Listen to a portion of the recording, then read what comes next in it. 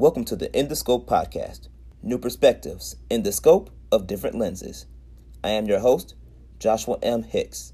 Make sure to subscribe to War on Anchor, the home of the In the Scope podcast, on all podcast platforms, including Apple Podcasts, Spotify, Google Podcasts, and the TuneIn app.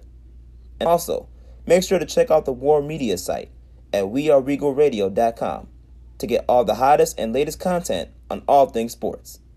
Again, this is Joshua M. Hicks, and welcome to the In the Scope podcast. Hope you enjoy the show. We'll bring you down. We've got to stop and look around. Look around. Look around.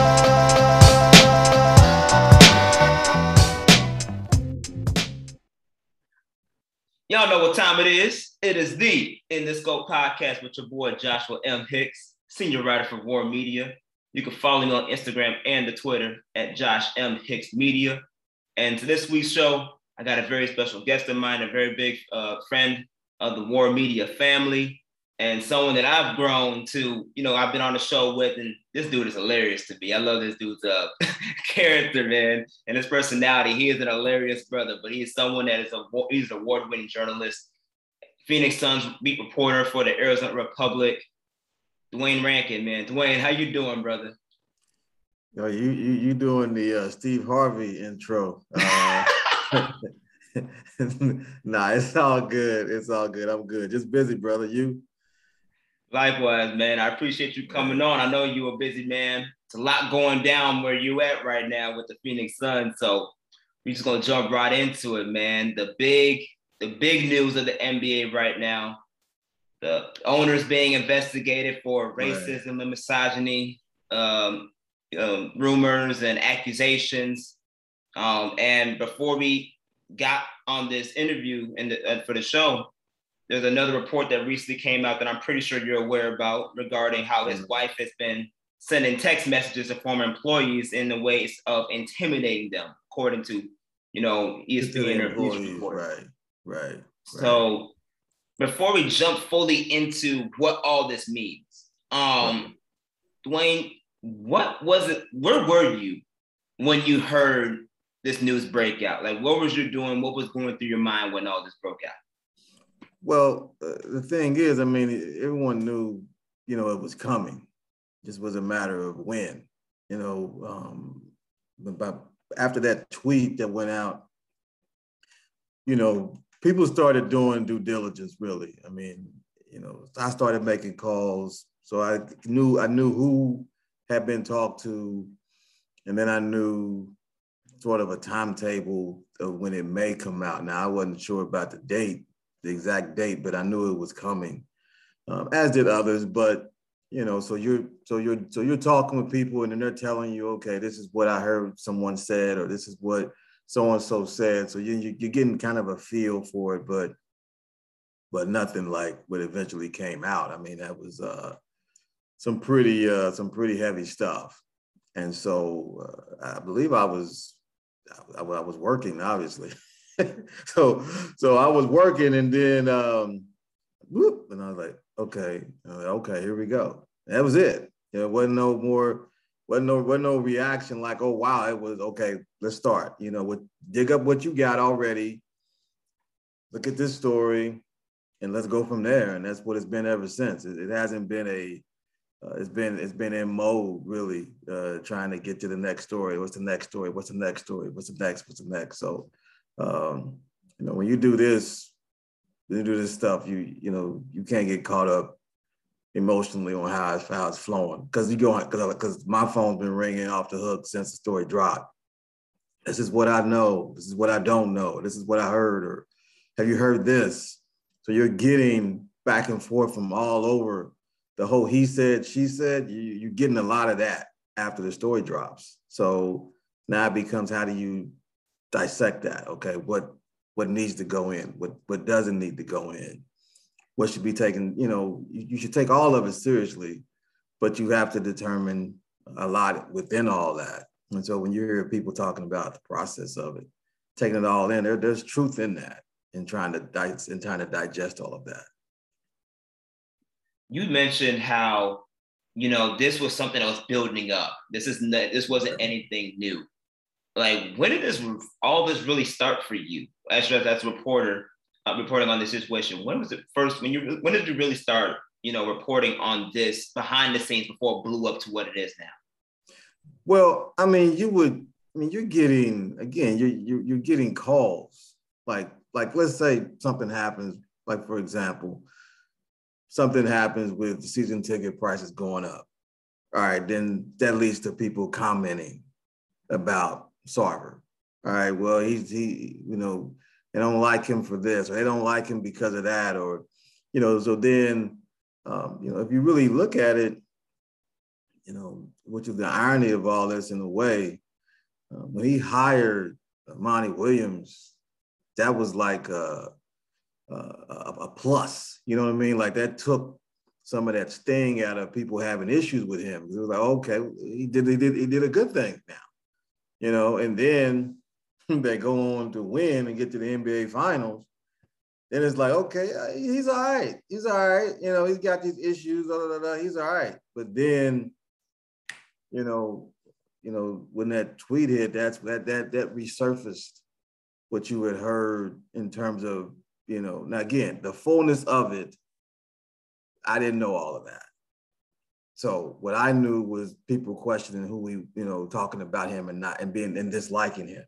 But, the whole racism and misogyny wasn't part of those conversations that I had. And so, I'm not trying to read between the lines. Okay, I like looking at the lines. So once that tweet hit, then you started talking with people, and then you're getting a little more of still he said, she said, but you're getting some of that. And then again, the story itself just, took that and just took it to another place. So that's where we are right now. I feel like it's such a bad timing for the Suns for this to come out, especially with the Suns, because of their recent finals run, the connections that they made with Chris Paul and getting him to come back. You just re-signed Mikal Bridges to come back. Like, you have a championship roster currently in place, and to impede on that progress because now of this big situation coming out, I feel like it can be as impactful as potentially maybe Donald Sterling with the Clippers. And we saw the behind the scenes of how that impacted players. Right. Do you think that could be a similar position here with the Phoenix Suns, considering all the successes they had recently? I mean, they got Chris Paul on the team, so if anybody can help them navigate through it, it's him, because he went through it. So, so they got right away somebody that fully understands what the process of it. So that's one. Two, every team is different. Every situation is different. This might be something that rallies them, in a weird way. You don't ever want to look at something like this, and because you're talking about allegations of racism using the N-word. And I mean, most of the team, they're African Americans. So the coach is an African American. The GM is an African American. So that's clearly something that has to be on their minds when they're thinking about this.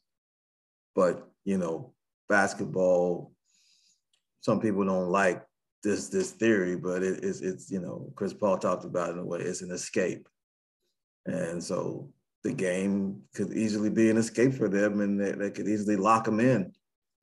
I mean, they won 5 games in a row now. And now all of that wasn't during this, when this dropped, but they're playing better basketball now than they did to start the season, it's excluding the fourth quarter last night. But, so that stuff, it just depends on the individuals, really. And if you have, who's to say what may affect them, what story may affect them, what news may affect them. So you have really no idea, and then it becomes a guessing game. Okay, say they were losing, and it's like, oh, they're losing because of this situation. So how do you judge that? Do you say, okay, they're winning because they're not thinking about it when you know they're thinking about it? If they're losing, say, well, that's why they're losing, but that they have a job to do. I mean, so it's all the variables in trying to determine why they're winning or losing, or whether this is going to affect how they play the game. Coach Williams has talked about that every team has distractions. And so this is clearly a distraction. So how they go about the day-to-day of it, because at any point in time, something can drop. And at any point in time, the investigation's already started. So they already know, okay, clock's ticking. Now, how long is that going to be? When I looked at the Dallas Mavericks situation, I believe, it was months. I mean, it was a months of work. So I don't expect this to be over, in a week.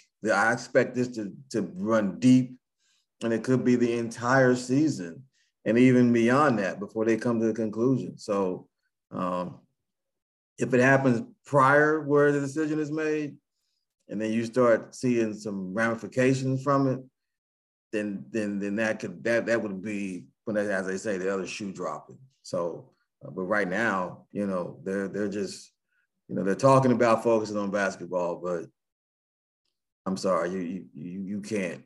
There's no way you can hear what you heard or read what you read, whether it's allegations or not, and not have it affect you. There's just no way there's just no way of getting around that. Yeah, it's when I first heard about this, it really gave me Donald Sterling vibes, and we know how the Donald Sterling situation played out, where Adam Silver ultimately stepped in and pretty much removed him from ownership, and that allowed the new owner to come in. I don't know if that could happen again, but in case it does, and Phoenix is going to can potentially have a new owner, who would you ideally think would be the best candidate, or a really good candidate, to go for that ownership role? It's hard to really say, because ultimately you got to have the dollars. I mean, so that narrows the field. You know what I mean? Like, not too many people can be the majority owner of an NBA team, and the Suns' value was a lot higher than it was when Sarver bought the team. So that's really hard to say what kind of person you want. I mean, obviously the person has to have money, but that's just a tough call. I mean, you obviously want someone that loves the game, enthusiastic about his players, wants the best for his players, wants his best for the organization. And that would be, if I could just sum it up in a nutshell, that would be three huge things. Obviously, you got to have the dollars. Obviously, care for the players' welfare and the coaches and staff welfare. And if you can find someone who has those qualities, then you would think that the other stuff would take care of itself. But you're talking, it's going to be a businessman or businesswoman. You don't know. But it's going to be someone that's involved in business. So it's still going to be about business at the end of the day, too. So that has to be taken into account. But we're ways away from that. I hear the Sterling comparisons.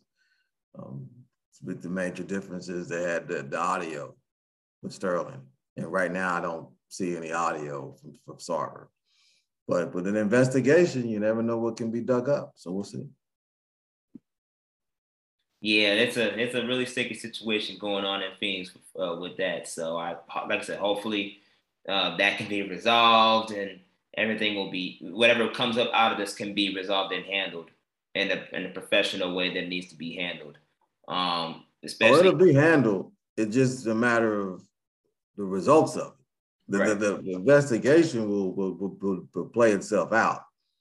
How those rulings affect people is is the real story to me. I mean, the ramifications are one thing, the results are one thing, but what it makes others do, what it makes Sarver do, what it makes Sarver do, what it makes other people in that organization do, that's what you're waiting on. What those results are and how that impacts other people. Yep, that's very true. That's very true. Everybody listening right now, you're listening to Duane Rankin of the Arizona Republic. Duane, obviously, before the season started, the Phoenix Suns pretty much did everything that they can to recoup the same roster from last year's finals run, and they re-upped Chris Paul, they re-upped Mikal Bridges, but they didn't re-up DeAndre Ayton. Talks fell through reportedly because of a 5th-year deal that didn't happen. Right. From your reporting and what you've seen and heard behind the scenes, what took place with that situation? And is there actually a chance that DeAndre Ayton really is going to walk away from the Suns past this season?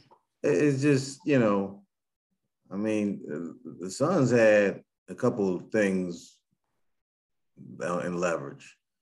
One, Ayton's still under contract. So, they didn't have to give him a max extension.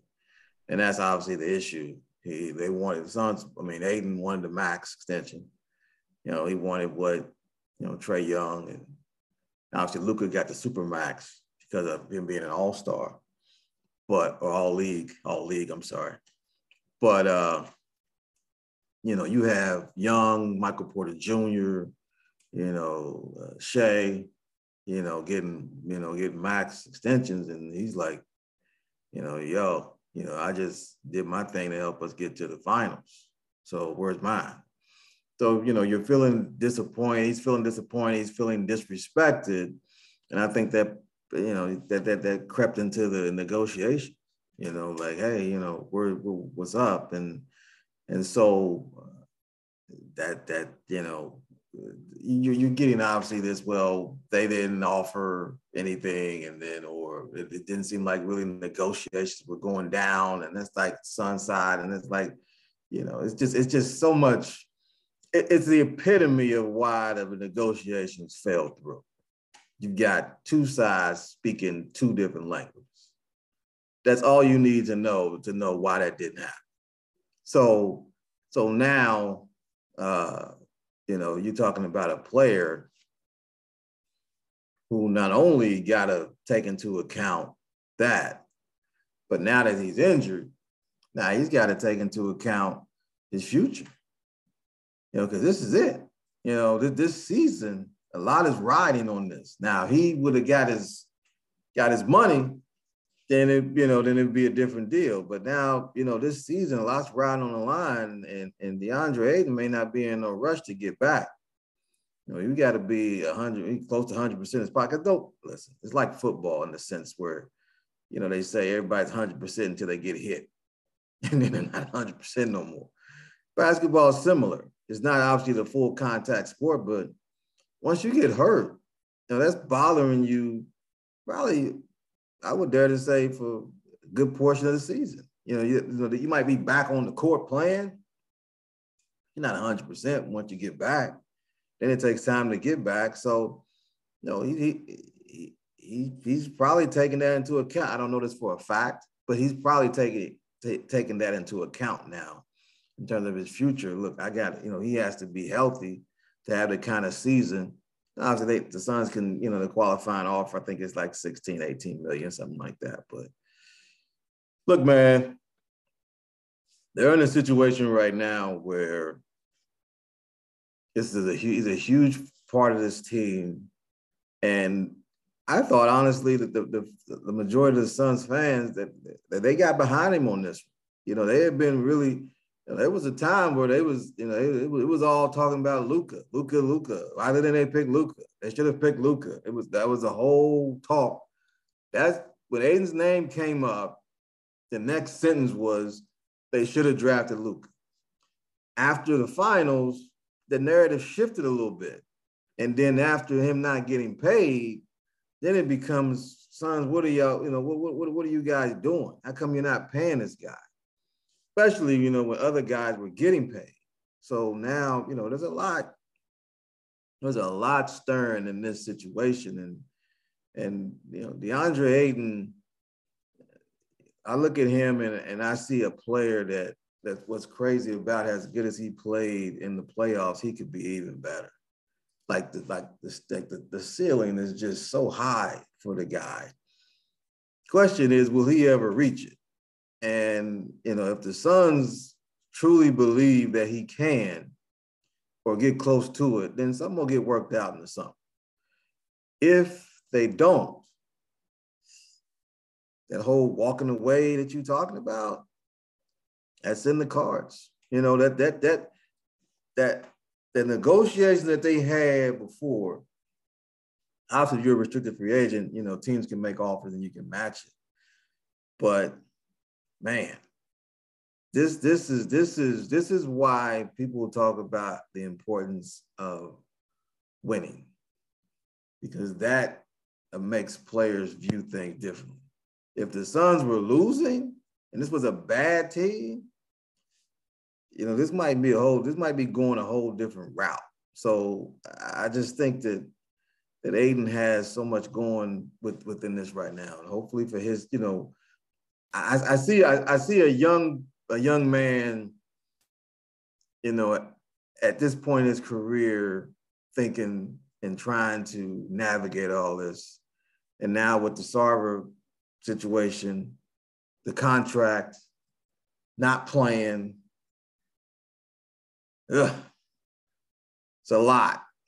It's a lot for him. And so we'll see how he responds to this, because he's got guys around him that are, you know, supportive of him, but he's needed for this team. Make no mistake about it. You know, you can have JaVale McGee playing, JaVale showing some good moments. You can have Frank Kaminsky showing some good moments, but at the end of the day, they're not doing what they need to do to try to win the championship without DeAndre Ayton. And the Suns do know that. Yeah, you brought up a good point about how with the Sawyer situation taking place now, especially since this offseason, the two couldn't come together on an agreement. I was wondering, and it may not have been reported or anything like that, and you may or may not know, but I wonder how much of an impact, since you said this has been slowly but surely brewing over time with the Sawyer situation, could that have also impacted those negotiations as well during that time frame? I don't know how long this has been taking place, but since you said it's been brewing for a while, do you think that could potentially play a role too, where you said it was talking two different languages? Maybe that was one of the languages. You know, I don't know. I don't know, to be honest with you. But you know, I mean, Sarver signs the checks, but I don't know if that was part of it. You know, it's like Sarver's, you know, whole thing is, okay, let James handle that. Let the GM handle that. So now, you know, but again, the GM is probably going back to the owner and saying, hey, look, how much money are we talking here? How much do we really want to spend on him right now? So that conversation had to have taken place. So, because you got to figure out the dollars. You got to figure out how much you're willing to pay.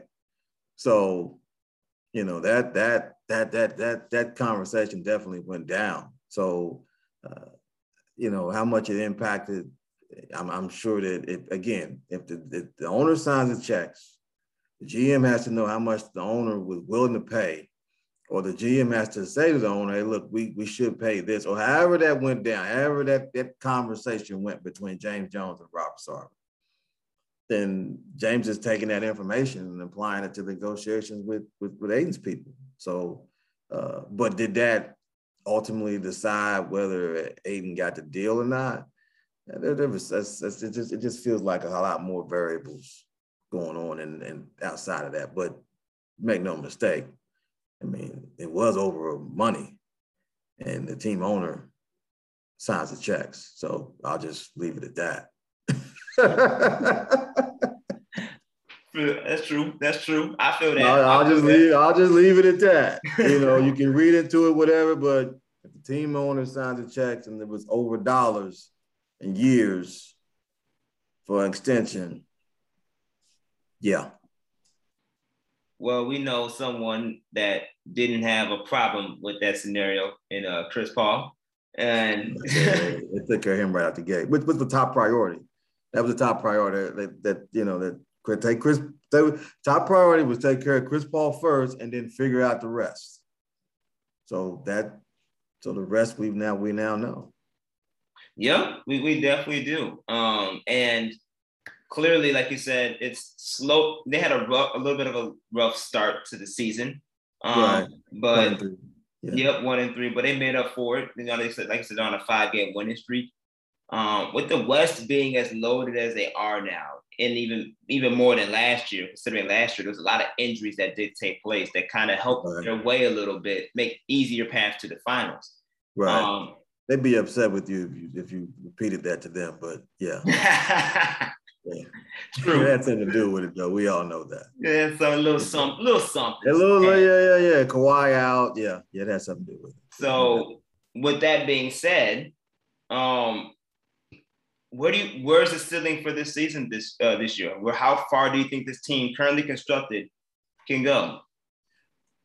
I mean, with a healthier Ayton and everybody healthy, I mean, they should be right there.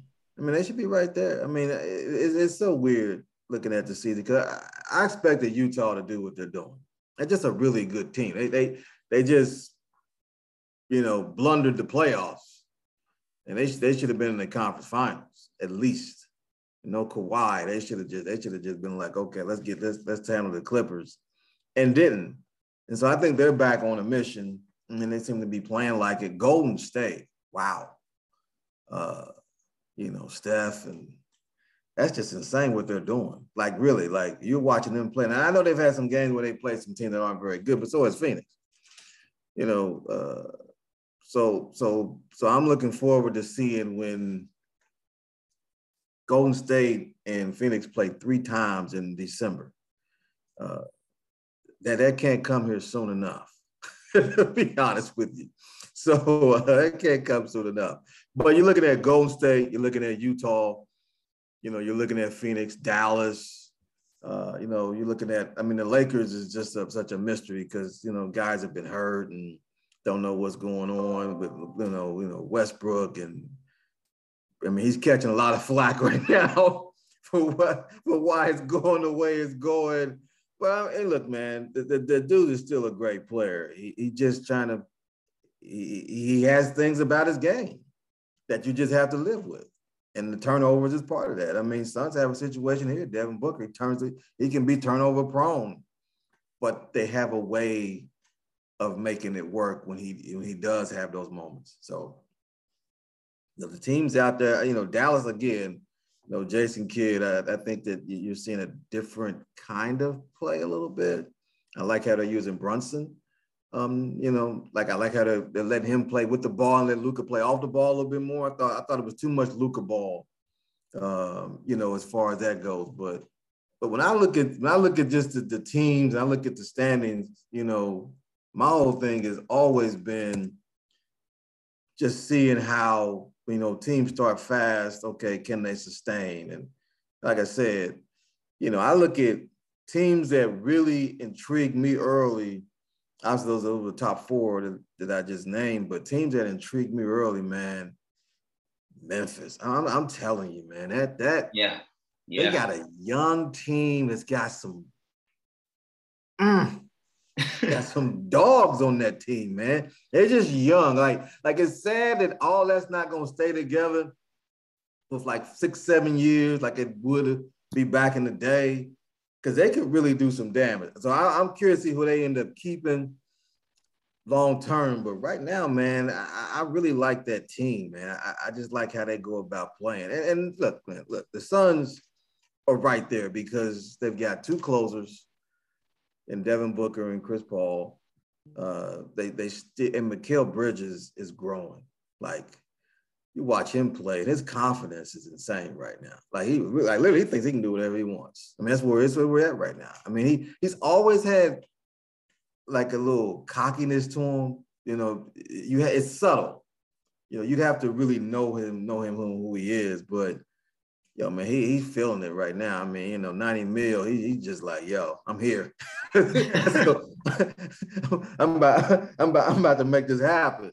And so he's playing well, and they're not shooting ideally the way they want, but they'd have to have some good games of shooting the ball. So, I mean, those are the 5 teams that I'm looking at, along with obviously the Lakers. Curious to see Denver, whenever Murray can get back. But the Klay Thompson, if he comes back 80% of himself, joining what they got going right now, they're the best defense in the league, but the most prolific shooter in the league, with arguably one of the best arguably the best defender in the league, and just young gunners who went through some trial and error when they were losing, and now they feeling like they've arrived. Like I said, December can't get us. Woo-hoo! That Christmas game is gonna be fire. I'm telling you. So let's can we fast forward? But the West is tough. But there are some teams a lot of these teams that beaten, like New Orleans is struggling, Houston is struggling. They kind of been in that mix of losing to these top teams. So when these top teams finally start playing each other, I'm curious to see how that all plays out. But the top is thick, and the Clippers are. I wouldn't sleep on the Clippers either. Paul George, he's balling. Yeah, he's balling. Like, I mean, it's like he's back in Indiana style, and putting up even greater numbers, So he's balling. So he's holding it down. So there's a lot of great teams, great to really good teams, because that worked great. It just gets thrown around a bit too much for me. Like I'm hearing teams that got like 2 wins. We got a great team. No, you don't. You know what I mean? If you had a great team, you wouldn't have just 2 wins. I mean, there's no offense to it. I mean, I get what they're saying. They're confident in what they have, but let's just stop throwing that word around like it's just, no. There are great teams, Yeah. Some of y'all are not great teams, just chalk it up as it is. You're not a great team. You maybe have some great players, really good players, but, you're not a great team. So the teams that are great are the ones that are winning. And then if you got injury issues, okay, then that's affecting your greatness. Lakers being a prime example. But I'll just close out and saying, listen, Carmelo Anthony, he's doing it, man. Yeah. Like, this guy, man, he is doing it. Like, I'm sitting there I'm like, I didn't know how that was going to work playing with that team. But I think the best thing that happened to him was the Portland situation. Yeah. Because he learned how to play off ball and learned how to not be the guy. Dame's the guy. So he's playing off of Dame Lillard. And now he just taking that experience and moving it over. He's fully accepted the idea of him being a role player. He's thriving, man. He's like Derrick Rose, to me, set the standard. You can be a great player and then you're not the guy, but you're still contributing. But Melo got a more offensive boom than D Rose. D Rose still has to dribble and do all this other stuff to kind of get it going. Melo would shoot, catch and shoot, catch and shoot, catch and shoot. So the Lakers have something with him. How they can manufacture all that, the rest of it, curious to see where they are a month from now. That's true. And I'll even take it a step further with Melo. I think what really prepared Melo for Portland was really Olympic Melo. Right. Because Melo had to play off the ball, and his best role was to catch and shoot, which is what he's already doing now in Los Angeles. Now, Melo needs to come back around on the road game. Dude only shooting 6% from the 3 on the road. I don't know what to tell you, bro. Like, you gotta get. You love it at home, though. You know what I mean? Yeah, at home is another story. But you're right, though. His road 3 is under shaky. Okay, like it's like there's shaky, and then there's below shaky. It's below shaky, but yo, man, at least he understands what his role is. Yeah. They're still trying to figure it out with Russ, and part of that's going to be partly on Russ. Part of that, I think, is on LeBron to help him understand that. And quite frankly, part of it's the coach, man. Coach has got to be like, listen, this is what it is. And Frank Vogel, man, boy, if it goes down, I know Russ will catch probably the heat, unfortunately for him. Vogel's gonna be a close second. If not, I think Vogel will be gone. I think Vogel will be gone. That's what I mean. Yeah. If it don't work, I mean, because they're not supposed to have this roster. Okay, when they had no money, you were like, what are they going to do? And they went from what are they going to do to coming up with this? And then now you don't. Yeah.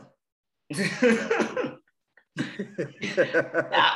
don't know. I don't know either, man. It's LA is a unique story for sure. Yes, it is. But especially now that when you compare it to your Phoenix Suns, I mean, the connection is very unique. You're talking about a Lakers team with the LeBron James that does appear to be more human year by year now. Right, they keep saying that. Yeah. With his injuries and everything taking place, having a hard time staying healthy. Right. You may have to see what Chris Paul did, because even though Chris Paul been hurt, dude's been he switched over to that plant diet. Chris changed his diet.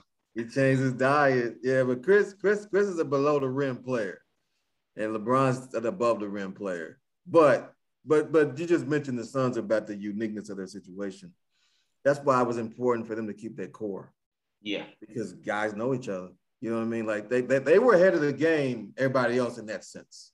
That they're keeping everybody. Now, I do think the Torrey Craig loss is a lot more significant than what it appeared to be when he went to Indiana. And then they're missing Sarge, because if they had Sarge, then they could play a different way where, you know, in terms of him coming out there and he could be a smaller 5 or bigger 4. And Sarge is a good player, man. So they're missing him. But they have that chemistry there. And Chris just, you know, he holds people accountable. Devin is growing as a leader. Like I said, they obviously close. And then they got Jay Crowder. He's a leader. Mikal's growing. Ayton, we haven't seen him really enough. But, you know, as long as, I mean, if he gives them the double-double that he's been giving them, you know, they can live with that. They'll be fine with that. But I think he wants to give more because, again, it's a contract year. But I do think that chemistry that they built last year is carrying over to this year, even in this situation. And that's helping that, you know, that they know how the other person thinks and how they react to things. And sometimes knowing what somebody will do can help you prevent them from doing something. You know what I mean? Like if you know, okay, well, yeah, we know how he is. Come on, man, let's talk to him. Let's get him right, you know, because he could, you know, do this or that. You have that understanding of each other. And I always poke fun at this situation with Chris Paul. Chris Paul is the guy when he comes to your house, you're like, damn, tell us all what to do. He's that uncle that shows up and you're just like, dang, Uncle Ray, come over here and tell me what I didn't do last week. You know, right. That's what he is. He comes in and he just tells you, okay, you need to do this. You need to do this. You need to do this. You need to do this. Hey, you, I forgot about you. You need to do that over there. Come on, man. And it's like, he's that, I mean, it's like this. Yeah. All the time. And that's why winning is so big, because if they were losing, that would be like, that wouldn't register the same. But because, you know, if they're winning and it registers with the guys that, okay, and that's why I was big last year to get to the finals, because now Chris Paul says, hey, look, man, you need to be doing this. It's like, okay, he's right. I mean, they already respected him coming in, but then he showed them, and now it's just carryover. And it's just, you know, it's like he has more power on that team than probably any team he's ever been on. In terms of just that voice that you got to listen to, You got to hear. You can't, he's having he's, like I say, he's having sit downs with individuals, with DeAndre Ayton, where they're going over film. Like, it's insane. Like I don't know. Like, I'm sure it happens around the league. I'm not going to say this is like an ISO situation, but I mean, he's in the coaches' huddle during timeouts. I do not know I've ever seen that consistently where the coaches are getting ready to huddle and Chris Paul is over there talking amongst the coaches. I mean, it's like that's their sanctuary. And Chris Paul just walks in it like, hello, I'm here. This is what I'm seeing. And I do wonder though, is that because of his relationship with Monty Williams? Oh, no question. Because, like you said, Monty Williams, he pretty much coached him as a rookie. Right. During the time in New Orleans, and they built that rapport building up to now. So I think that can play a role in why he has such a big voice. It is a role. Because of Monty Williams. Yeah, it's a huge role. I mean, that's it. I mean, Monty even said that he welcomes it. I don't know if other coaches would be welcoming that. I'm sorry. Because a coach feels like, I'm the coach, you're the player. I'm a professional coach, you're the player. I get that you managing egos and all that, but there's still something to say that I'm the coach. And Monty Williams seems he welcomes it. He's like him and Chris talk all the time. Like all the time. Like they're watching games and from separate homes and texting each other during the games and not a game that they're playing in or the game that they're watching it themselves. It's of Mavs, Nuggets, something like that. And they're watching the game, texting. I mean, come on, man. That's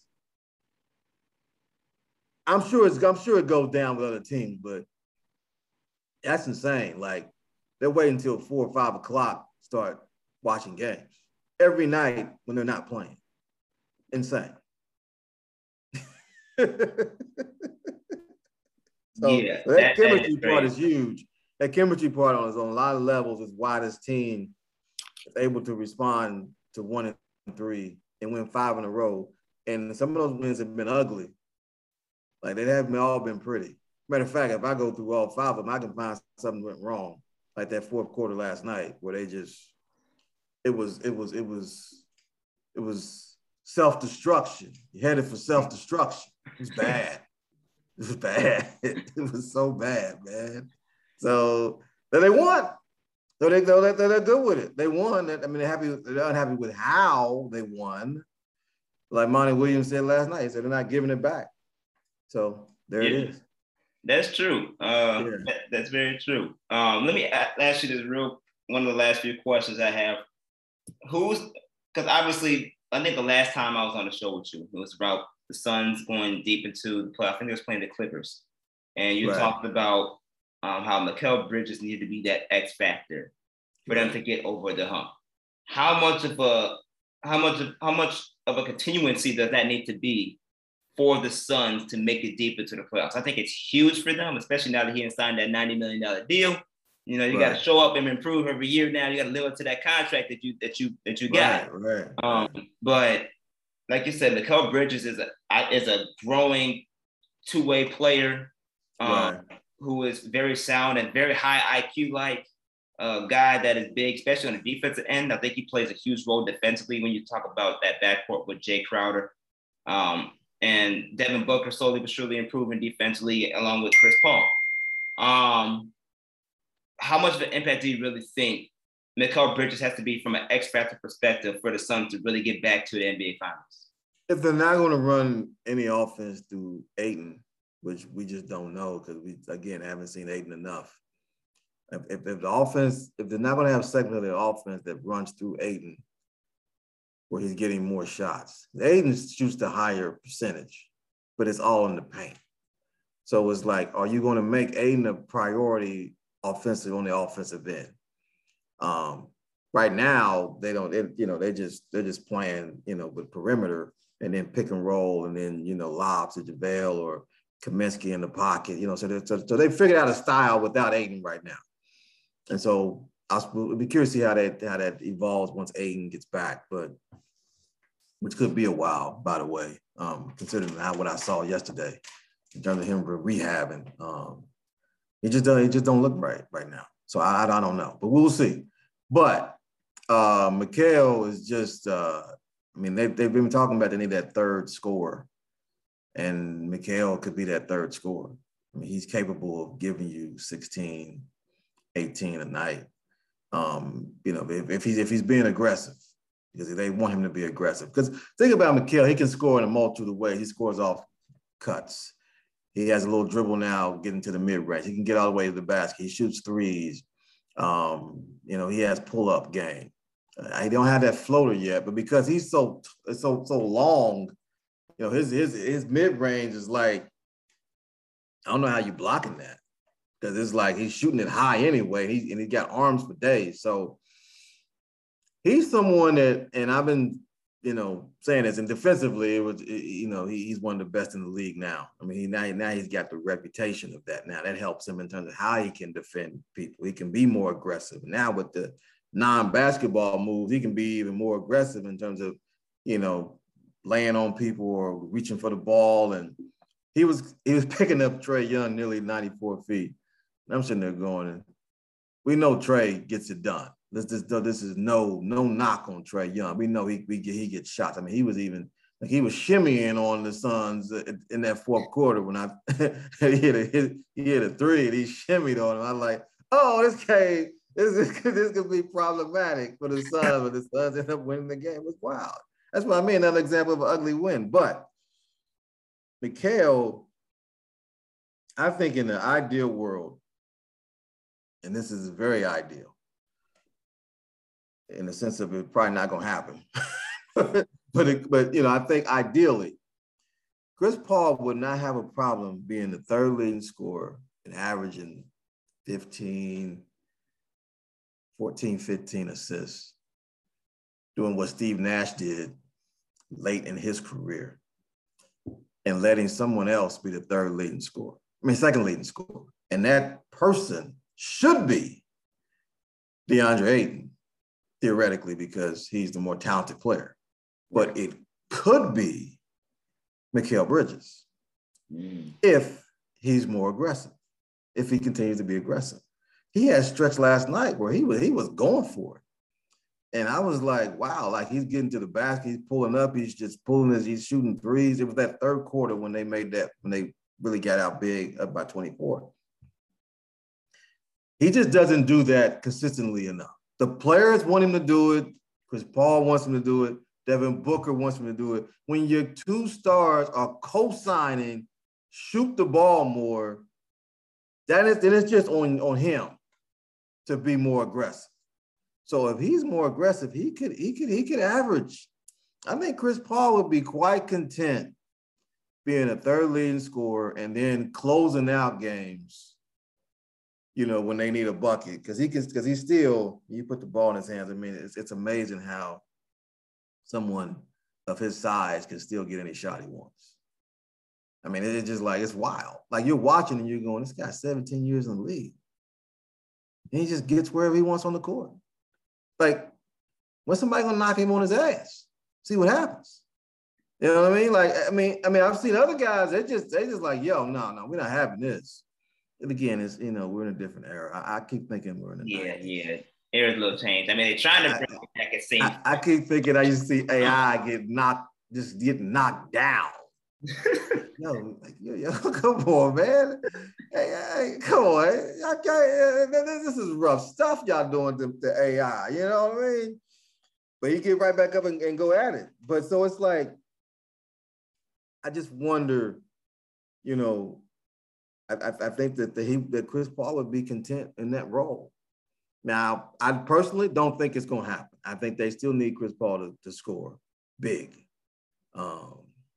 But if Mikal Bridges was more aggressive and took on that role of, I'm trying to get 19, 20 a night. That's the goal. But he's just not that player as of right now. That just, I don't want to call it hunting shots, but just, go get your shot. Mm-hmm. All right, not just in the offense. Okay, you got the ball, boom, boom, go get your shot. Whether that's, creating because he doesn't create to shoot threes yet. He creates to get mid-range. See, there's certain guys that can do all three. They get to the basket, they create mid-range, and they create to shoot threes. That's Steph. That's James Harden. That's elite guys. Mikal has got probably, in terms of creating, he got the mid-range, he's close, he can get to the basket in the half court, but he scores in transition, which is what, he's a finisher, which is what, a lot of guys, that create off the bounce aren't also the finisher of transition stuff where you just throw it ahead, and I mean, there are guys out there that can do that, but he could be that second leading scorer if he was more aggressive. But I don't know if that's in him to do that. But I think Chris Paul would be fine with being the third scorer, knowing that if the game's close at the end, it's Hove, it's takeover, So I think he would be fine with that. But I don't know if Mikal is ready to take on that responsibility. Because that's like, even for example, when they had Oubre there, Oubre was going for it. I mean, he was putting up, it reached the point you look at the box score, you're like, Oubre took more shots than Devin. I mean, you saw it more times than you probably would think that Oubre was going for, but Oubre ended up being the second leading scorer on the team because he was, he was taking shots. He was being aggressive. Can Mikal get in that mode of being aggressive and taking more shots?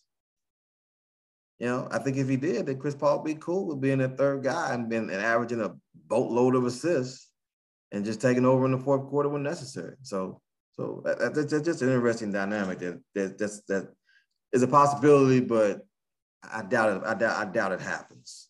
But it could. But if it did, that would change this team in a lot of ways because Mikal, it would show that. It would show that continual growth that he's been showing. So, yeah, that's very interesting to see. Hopefully that can happen. I would love to see that happen. And like you mentioned earlier, I love to see the league get a bit more physical too, because the Jokic situation was hilarious to me. Yeah. I thought it was hilarious to see that, even though, basketball-wise as a player, you don't want to do that. It's not right. Right. But being a little tough, a little bit more physical out there, making it difficult on each other. They have some passion behind you, what you do. I mean, it's out of the league as of late. So to see that, all right, cool. I can mess with that a little bit. That was a little rough. I was like, wow. But Jokic did that in the playoffs against the Suns. He found I can't remember who it was, but Devin got in his face like, yo, what's this all about, man? What are you doing? So Jokic has been like, it's interesting because it's like he seems like he's this unassuming guy. When you talk to him, he's hilarious. I mean, the dude is funny. Like if you sit and do an interview with him, he is hilarious. So to see kind of this mild-mannered, funny, highly skilled basketball player, go Rodman on somebody, that was pretty wild, to see that happen. So especially with one of the Morris twins. Now the Morris twins, everyone got no problem, doing what they do. They come at you. So for him to do that against one of those two, I'm like, whoa, Morris twins is some rough riders, and he went at one of them like that. Okay. And then the Jokic brothers are saying, look, man, we don't need WWF, WCW. We don't need that in the game. But it's just wild. I'm like, wow, this whole scene has been crazy. So I was surprised to see Jokic's reaction like that. I thought when I initially saw the play, I thought, oh, Jokic is just gonna get in his face and then they're going to, you know, break it up or whatever. But then he just, boom, like, Jokic's a big boy. You know what I mean? He's a big man, right? He's not, what's my man in Orlando?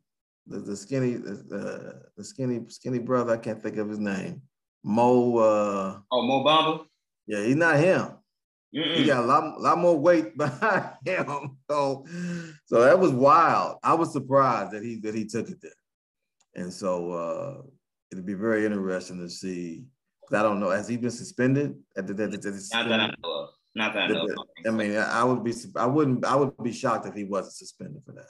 But I don't know how many games. But I would be shocked if he wasn't. I mean, because that was just in the back.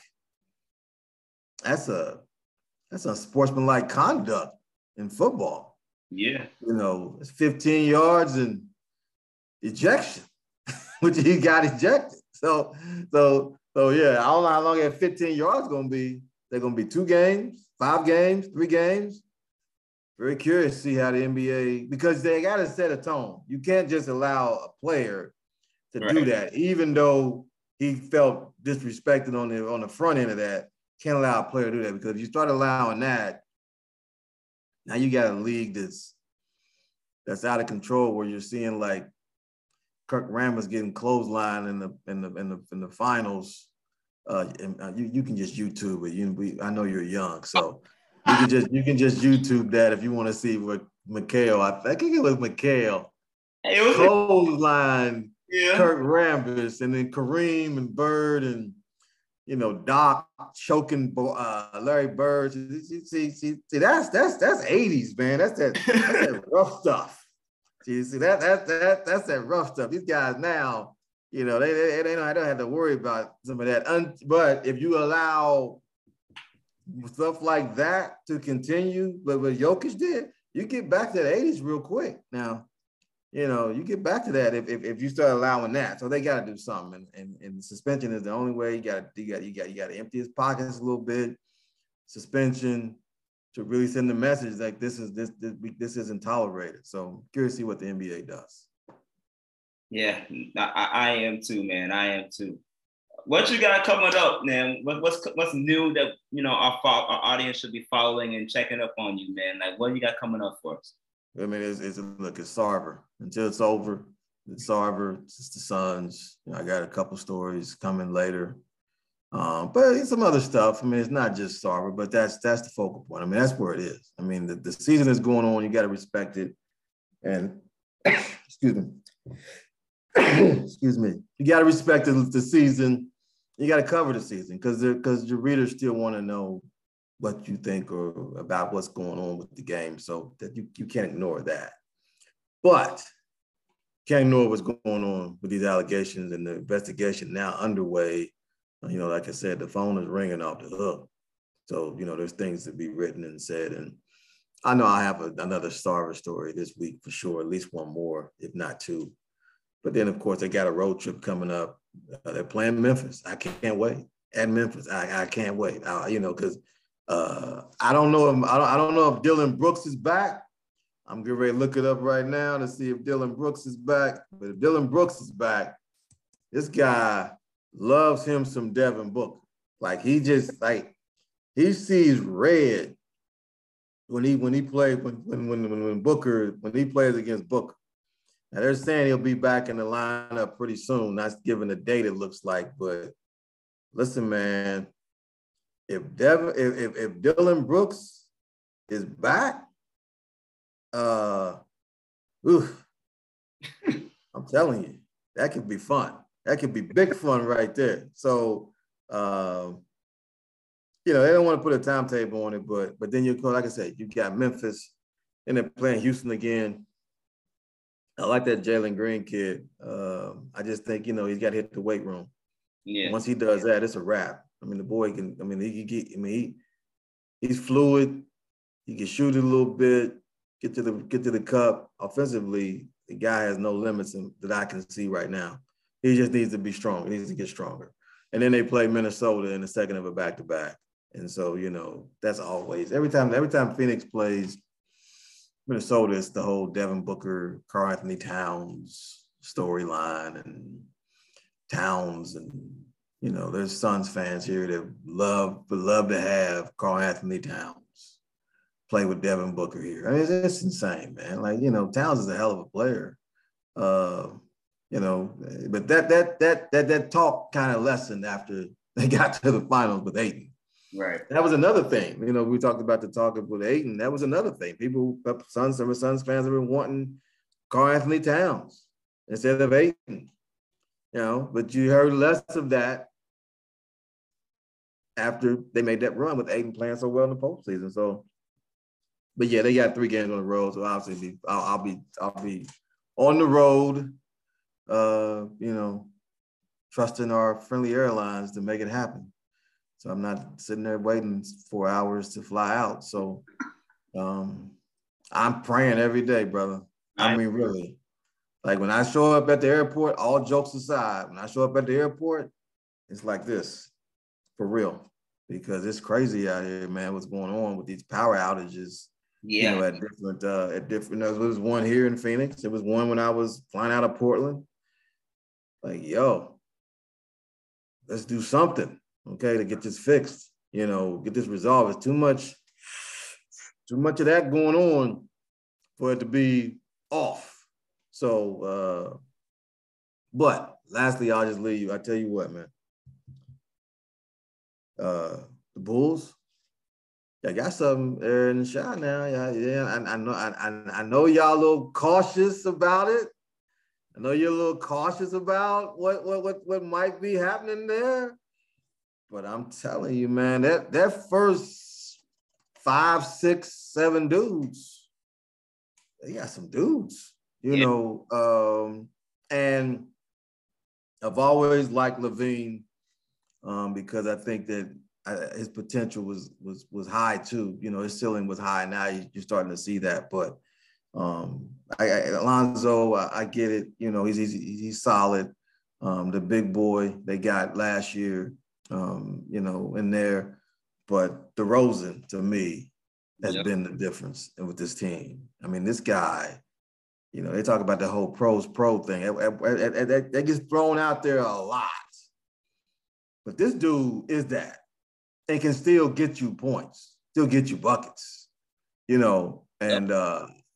he's just a really good player.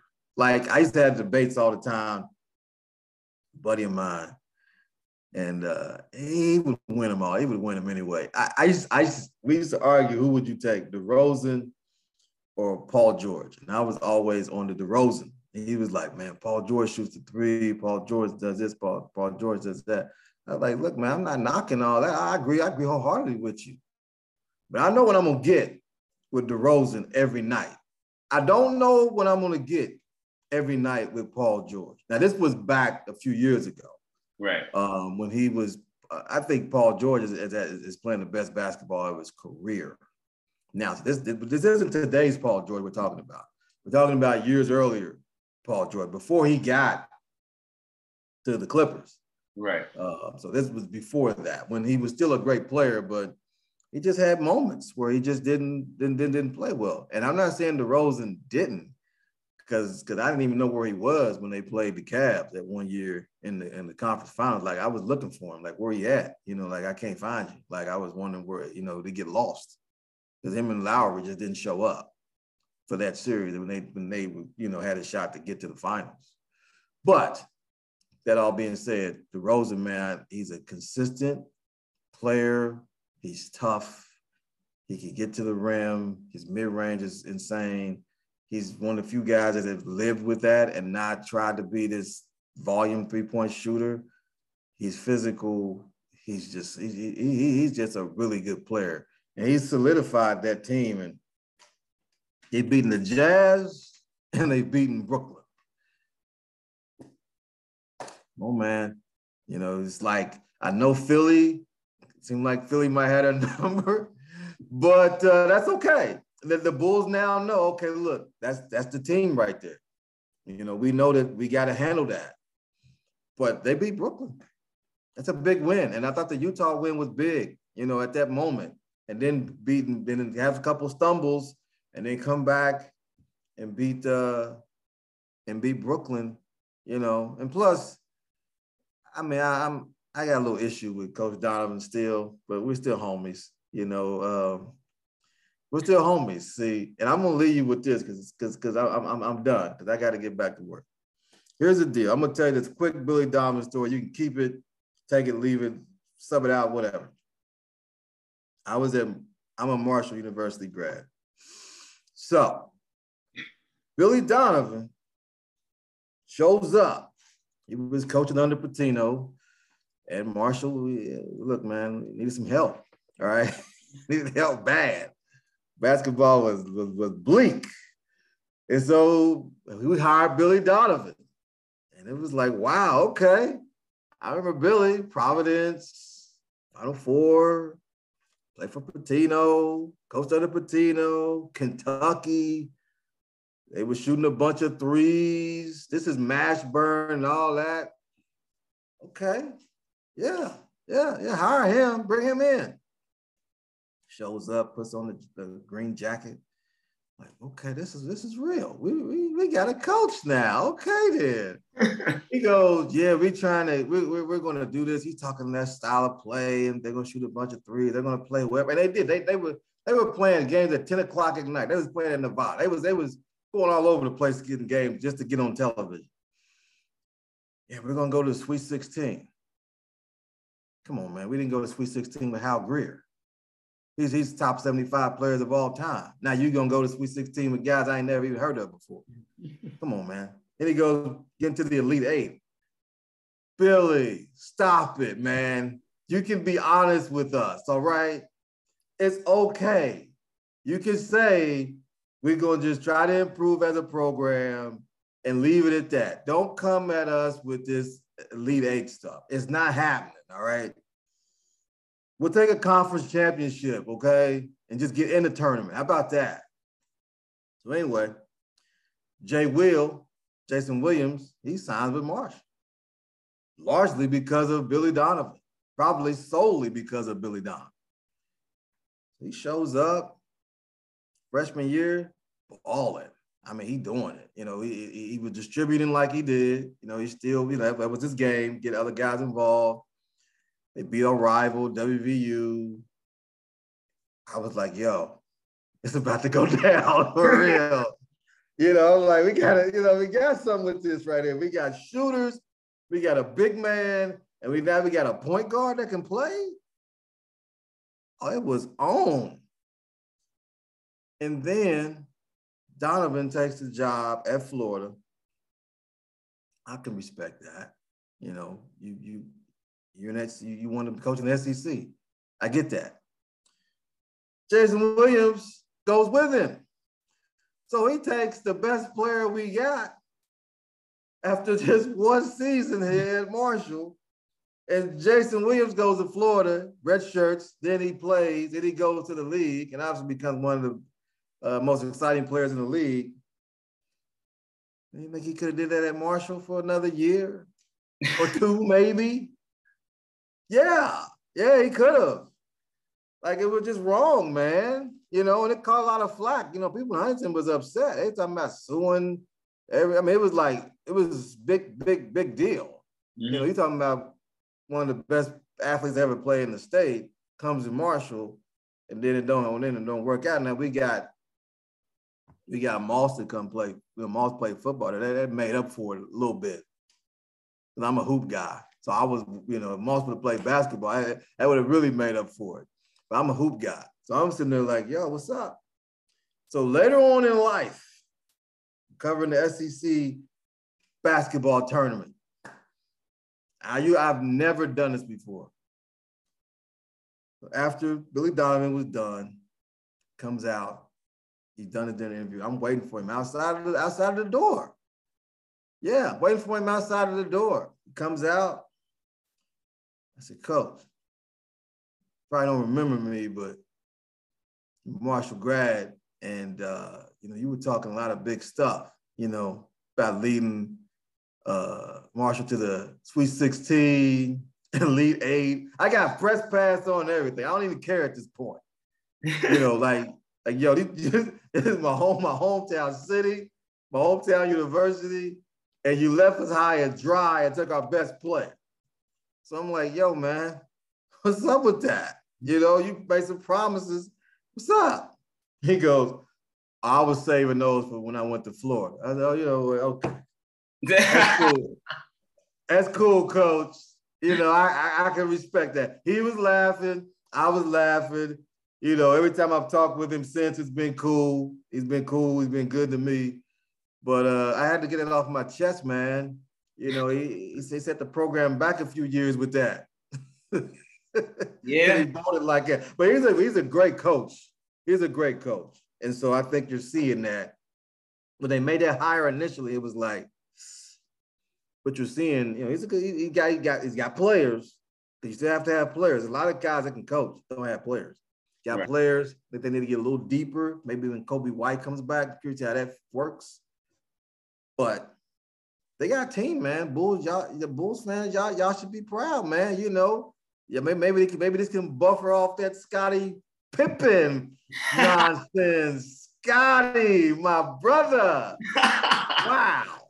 I don't know what's wilder, his hair or what he's saying about Mike. It is absolutely insane. Come on, Scottie. Hey. I love Scottie as a player, but yo, Scottie got to get it off his chest. You know what, Scottie? You say what you got to say, bro. Yeah, that's pretty much where I'm at. I just want to, you know, read his book. I want to read his book with his spirits, and no question. Just see what. I'm buying the book. Is it out yet? Came out today. I actually got it pre-ordered to me, so you know what? It's at the house, at the other residence right now. I get it tomorrow. So hey, I'm right there with you. I might get it tonight because it's only 7:44 here. So something's open that has it. So I'm about to do this Google. I'm about to get off of here, do a little work, do this Google search, see where it's at. I got to read this because Scottie is just unloading on folks. Bruh. Yeah. I gotta check it out. And no doubt.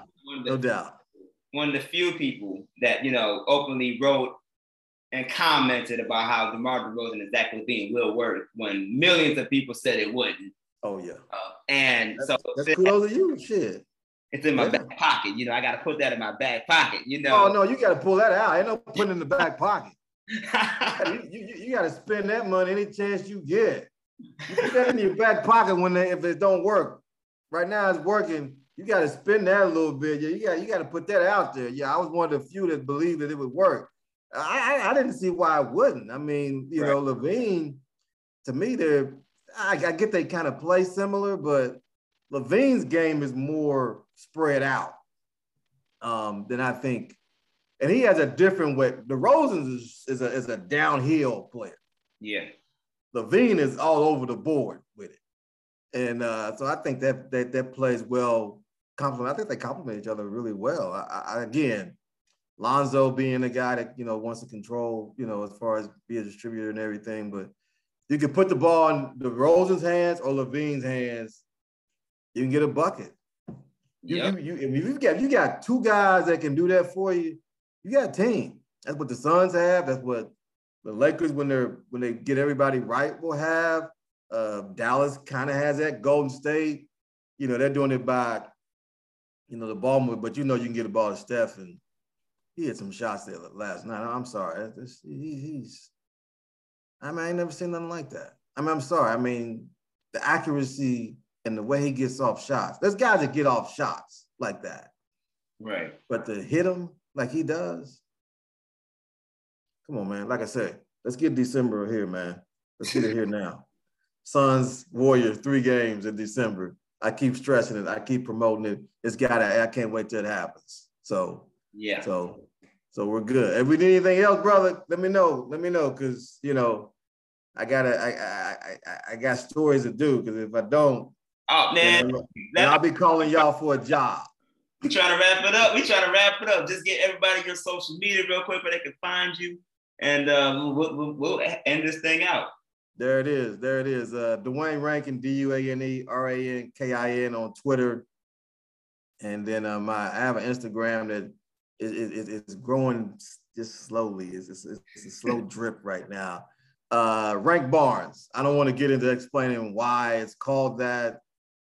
It's just a long story. So it's a tribute. It's a tribute to one of my homies, but he gave me that nickname. So I'm not going to explain why that, because that's a whole nother episode. It don't need to be. You know how they say the revolution will not be televised? Knowing how that name came will not be televised either. It's not nearly as serious, but it's not getting out there. Not today. Maybe when it blows up, I'll do a post explaining it. But right now, nah, we're not going there. So, but yeah, that's my Instagram. Hey man, good to be on, man. Like this is cool. Like Kyle, you tell Kyle, emails, man. The guy he's super persistent. I'm like, yo, man, I got it. All right, we'll make it happen. But that's my dog. So everything is cool, man. Appreciate having me on, and keep doing your thing, brother. Keep handling your business, man. You're doing good work. So I'm happy for y'all, and keep handling your business. And the Bulls, man. The Bulls are back. Wow. I mean, Scotty still gonna be able to come to the games, though. Does Scotty still come to the games? The Scotty, I doubt it. I think he fell out. Because he's not the ambassador with them anymore. Joakim Noah took that. So I think. Wow. So I think Joakim may come to the games. Well, it just happened. It just happened for him to get that. So I'm pretty sure he'll come to the games more often, or more appearances more often. Scotty they got rid of Scotty for that. But Scotty does come around because he was at the Chicago Sky Phoenix Mercury closeout game. Yeah. Step out a little bit in the shot, but not like that. Wow. That's crazy. That's crazy. As we wrap this up, man, everybody, you can follow me on Instagram and Twitter at Josh M. Hicks Media, and you can follow War Media on all podcast platforms, War on Acre, as well as YouTube, War Media, Instagram, and Twitter, War Media. We got a lot of great stuff coming your way, including this episode of this podcast you can get on all podcast platforms plus YouTube. Dwayne, man, thank you so much for coming on my show. I know you're a busy guy, phones blowing up and everything because you're just that dude. But, I appreciate you taking some time out your schedule to talk to your boy and give us I ain't that dude, but the phone is blowing up. But I'm not that dude, but the phone is blowing up. I appreciate you having me on, brother. Keep doing your thing and keep making it happen. For sure. I got to get you. If you're coming to Chicago when the Suns play the Bulls, you got to link up. There it is. Kyle, I guess Kyle can be included. I